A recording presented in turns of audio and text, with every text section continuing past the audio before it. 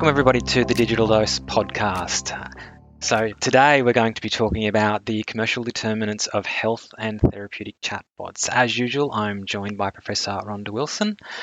It's fantastic. This is our second podcast, and I'm really excited to talk about the commercial determinants of therapeutic chatbots in the mental health nursing context. I think this is a really interesting topic. We know there's so much happening in the AI, generative AI space, and one of the easiest things to implement, of course, is a chatbot.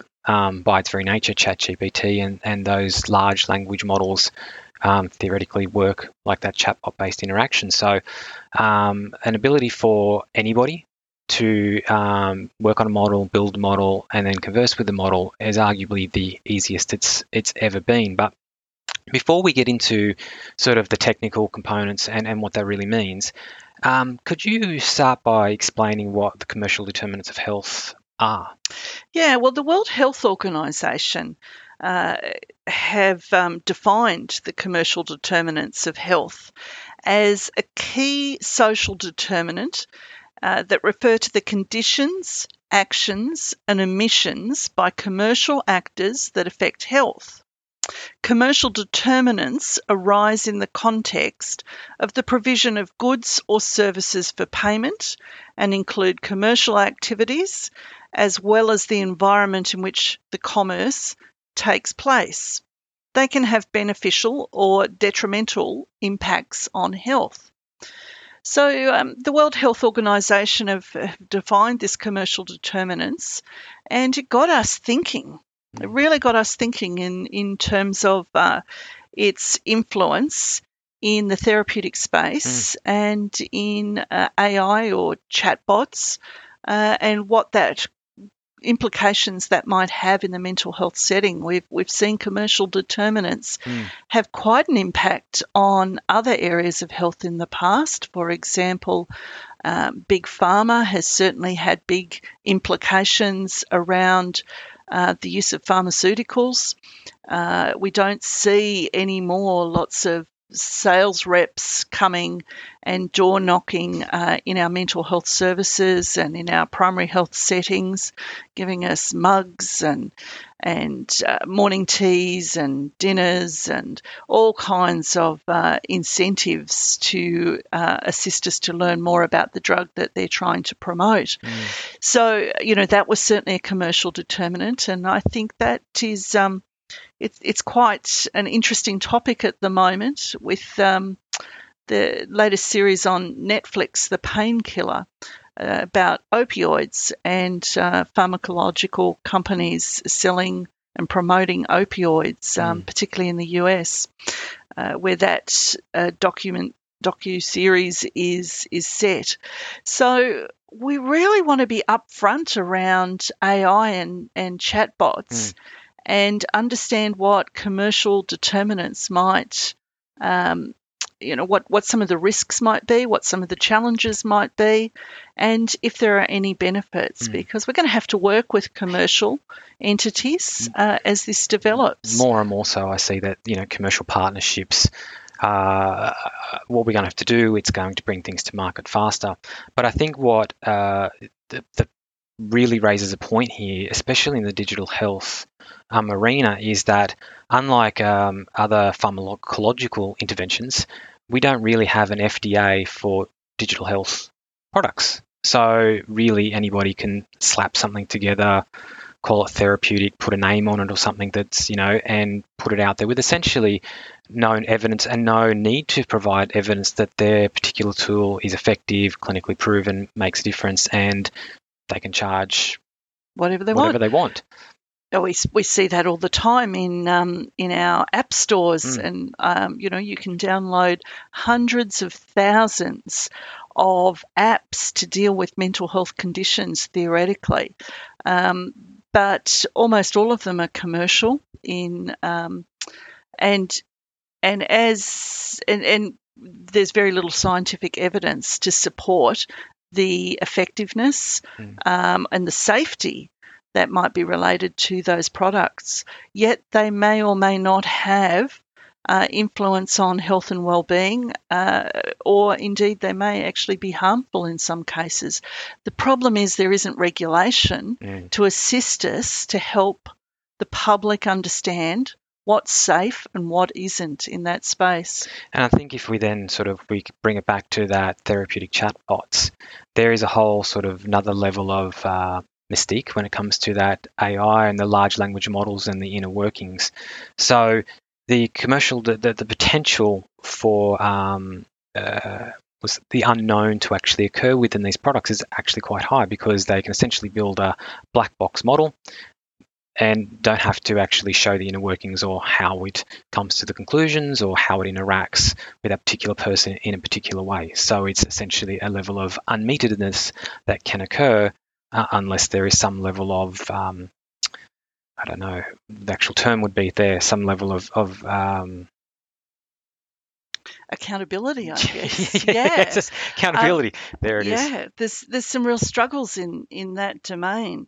And I think, some of the risks are around the language training, the training that goes into developing these chatbots. Can you tell us a little bit more about how do you train a chatbot, Oliver? That's a really good question. So these generative AI are large language models, such as ChatGPT, which of course is out there, everyone knows, and Bard and various other ones. They're designed on a massive amount of data. So they take every bit of data they can find from the internet, from various other bits and places, and essentially it creates a mathematical representation. And we supply it with a question or a particular idea, and it interprets that and, like magic, gives you a response back. So it generates this response. And whilst it appears somewhat magic, it is essentially just giving you the mathematical representation of what it thinks should come next. So if you ask it X and Y, it says in 99% of cases, these particular things follow, and it responds in that appropriate way that it's built. Now, these are very, very complicated, large deep learning models. They have lots of, they've got quite a complex structure by which they work and arrive at these conclusions. So they're not always easily to identify how the actual mathematical formula arrived. But the big proponent that's important is what data was it actually trained on? Because primarily these systems are backwards facing. They take what we know, what we've learned, all these particular things learning, and they apply it to the questions we present. So if the particular chatbot is trained on ordinary conversations, it will supply ordinary conversation-like responses. If it's trained on social media, it will operate in the way that social media platform actually operates. So, it might become quite negative very quickly, or it might not really supply the correct answer you would think from a clinical perspective or the perspective you're trying to use the chatbot for. So when you're using a chatbot for something like, I've rung up my insurance company, or you're typing, to the insurance company, and it's sort of triaging your call, it knows the appropriate responses because you are essentially there wanting to transact or find out this particular information. But when things become more complicated, we know humans more complicated, and we look at it from a therapeutic perspective, it starts to get much harder to actually ascertain a positive therapeutic interaction. And I mean that in the way that, you have with another person.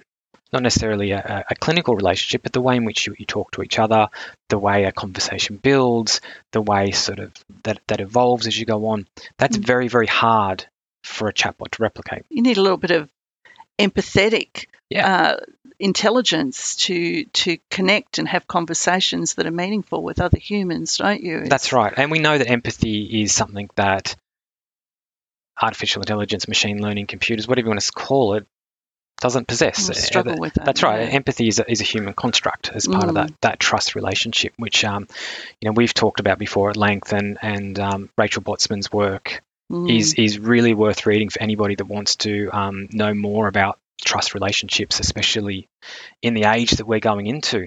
So as we sort of see these therapeutic chatbots being used, we have to start to ask the question, well, what happens if the conversation degrades?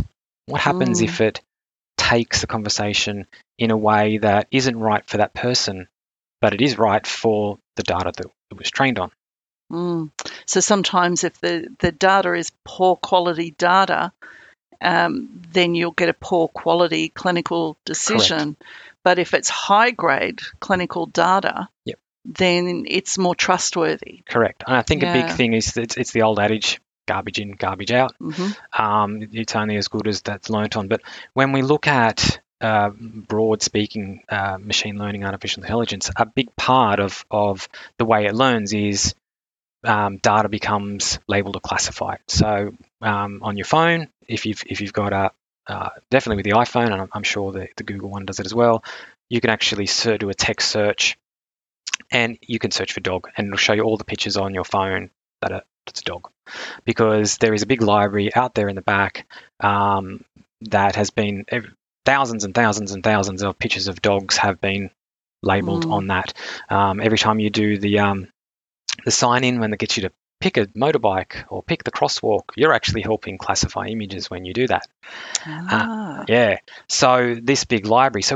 But that's only as good as the people classifying it, or the content of the pictures. So say, for instance, talk about dogs. I've got a border collie. You've got a border collie. Yep, we love both border got collies. And the fur around the house to prove it. But if we had,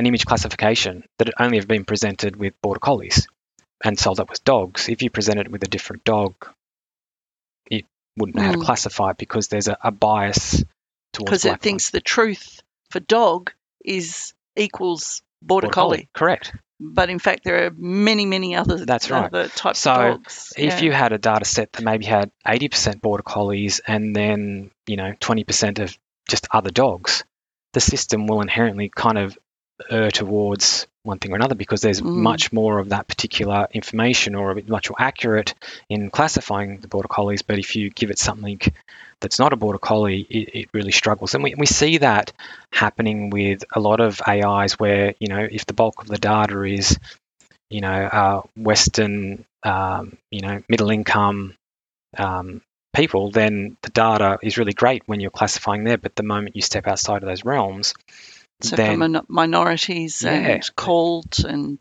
First Nations populations, very quickly won't be reflected as accurately. Correct. So this comes back to the with our data, when we're actually using it for a therapeutic purpose, such as a chatbot, that if the data that has been trained upon is either poor data, like from a social media platform, or it's done, it might be from clinical notes, but it might be not coded by clinicians or somebody with the understanding of what's actually occurring, then the data that's presented to the person interacting with chatbot will only ever be as good as that particular level. And we know in the case of the ones in the experiment that's actually mentioned in our article, that they trained it all on Reddit.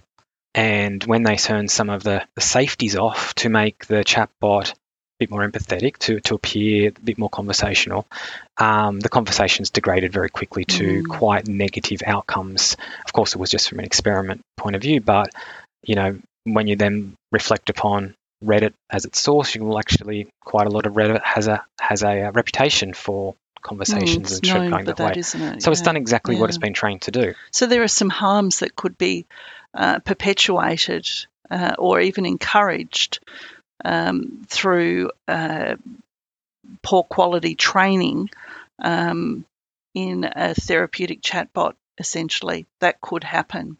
So then I guess that it must be really important that we start to work as, we're both mental health nurses. You're a computing scientist as well. I guess it's time for the mental health professions to start to think about working with and collaborating with non-traditional partners and collaborators like technologists, software engineers, computing scientists. All of those type of people really need to become part of our therapeutic community now. Very much so. And if they don't, it's going to happen anyway. This is the scary thing, that this will go ahead. There is money to be made. There are commercial aspects to this. So if we're not having that clinical input, if we're not sort of stepping up and going, we need to be involved, or we need to actually be making sure that the products that are being used are actually have the research and have the evidence behind them to support it, then we're going to end up caring for people using inferior products or inferior things that may not work for them. And as mental health professionals, we really need to be at the table. So we do need to understand a bit of this stuff. We do need to understand about the implications of training data for mental health practice, for the mental health of people and populations. If we're not at that table, we can expect that poor quality and potentially even dangerous products will hit the market, if you like, and be either freely or cheaply available, and that could cause significant harm. Yeah, there's quite a significant potential. So it's really important that mental health nurses and other mental health professionals educate themselves, attend to their own professional development around understanding the implications of AI and chatbots in the mental health context. That's really, really interesting. Well, as you mentioned, Oliver, we did write an article about this recently and published it in the International Journal of Mental Health Nursing.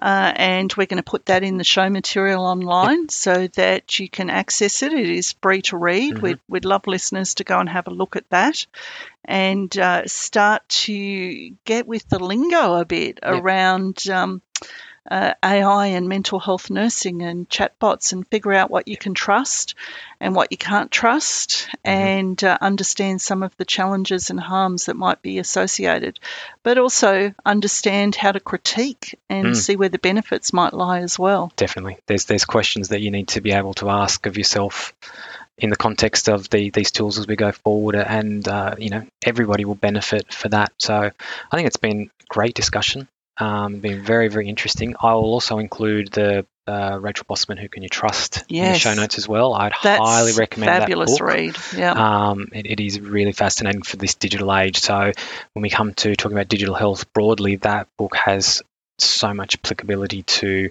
the way in which we will do our business in the digital health world. So another exciting podcast from the Digital Dose. Rhonda Wilson and Oliver Higgins signing off. But stay tuned, because we'll have another podcast dropping soon.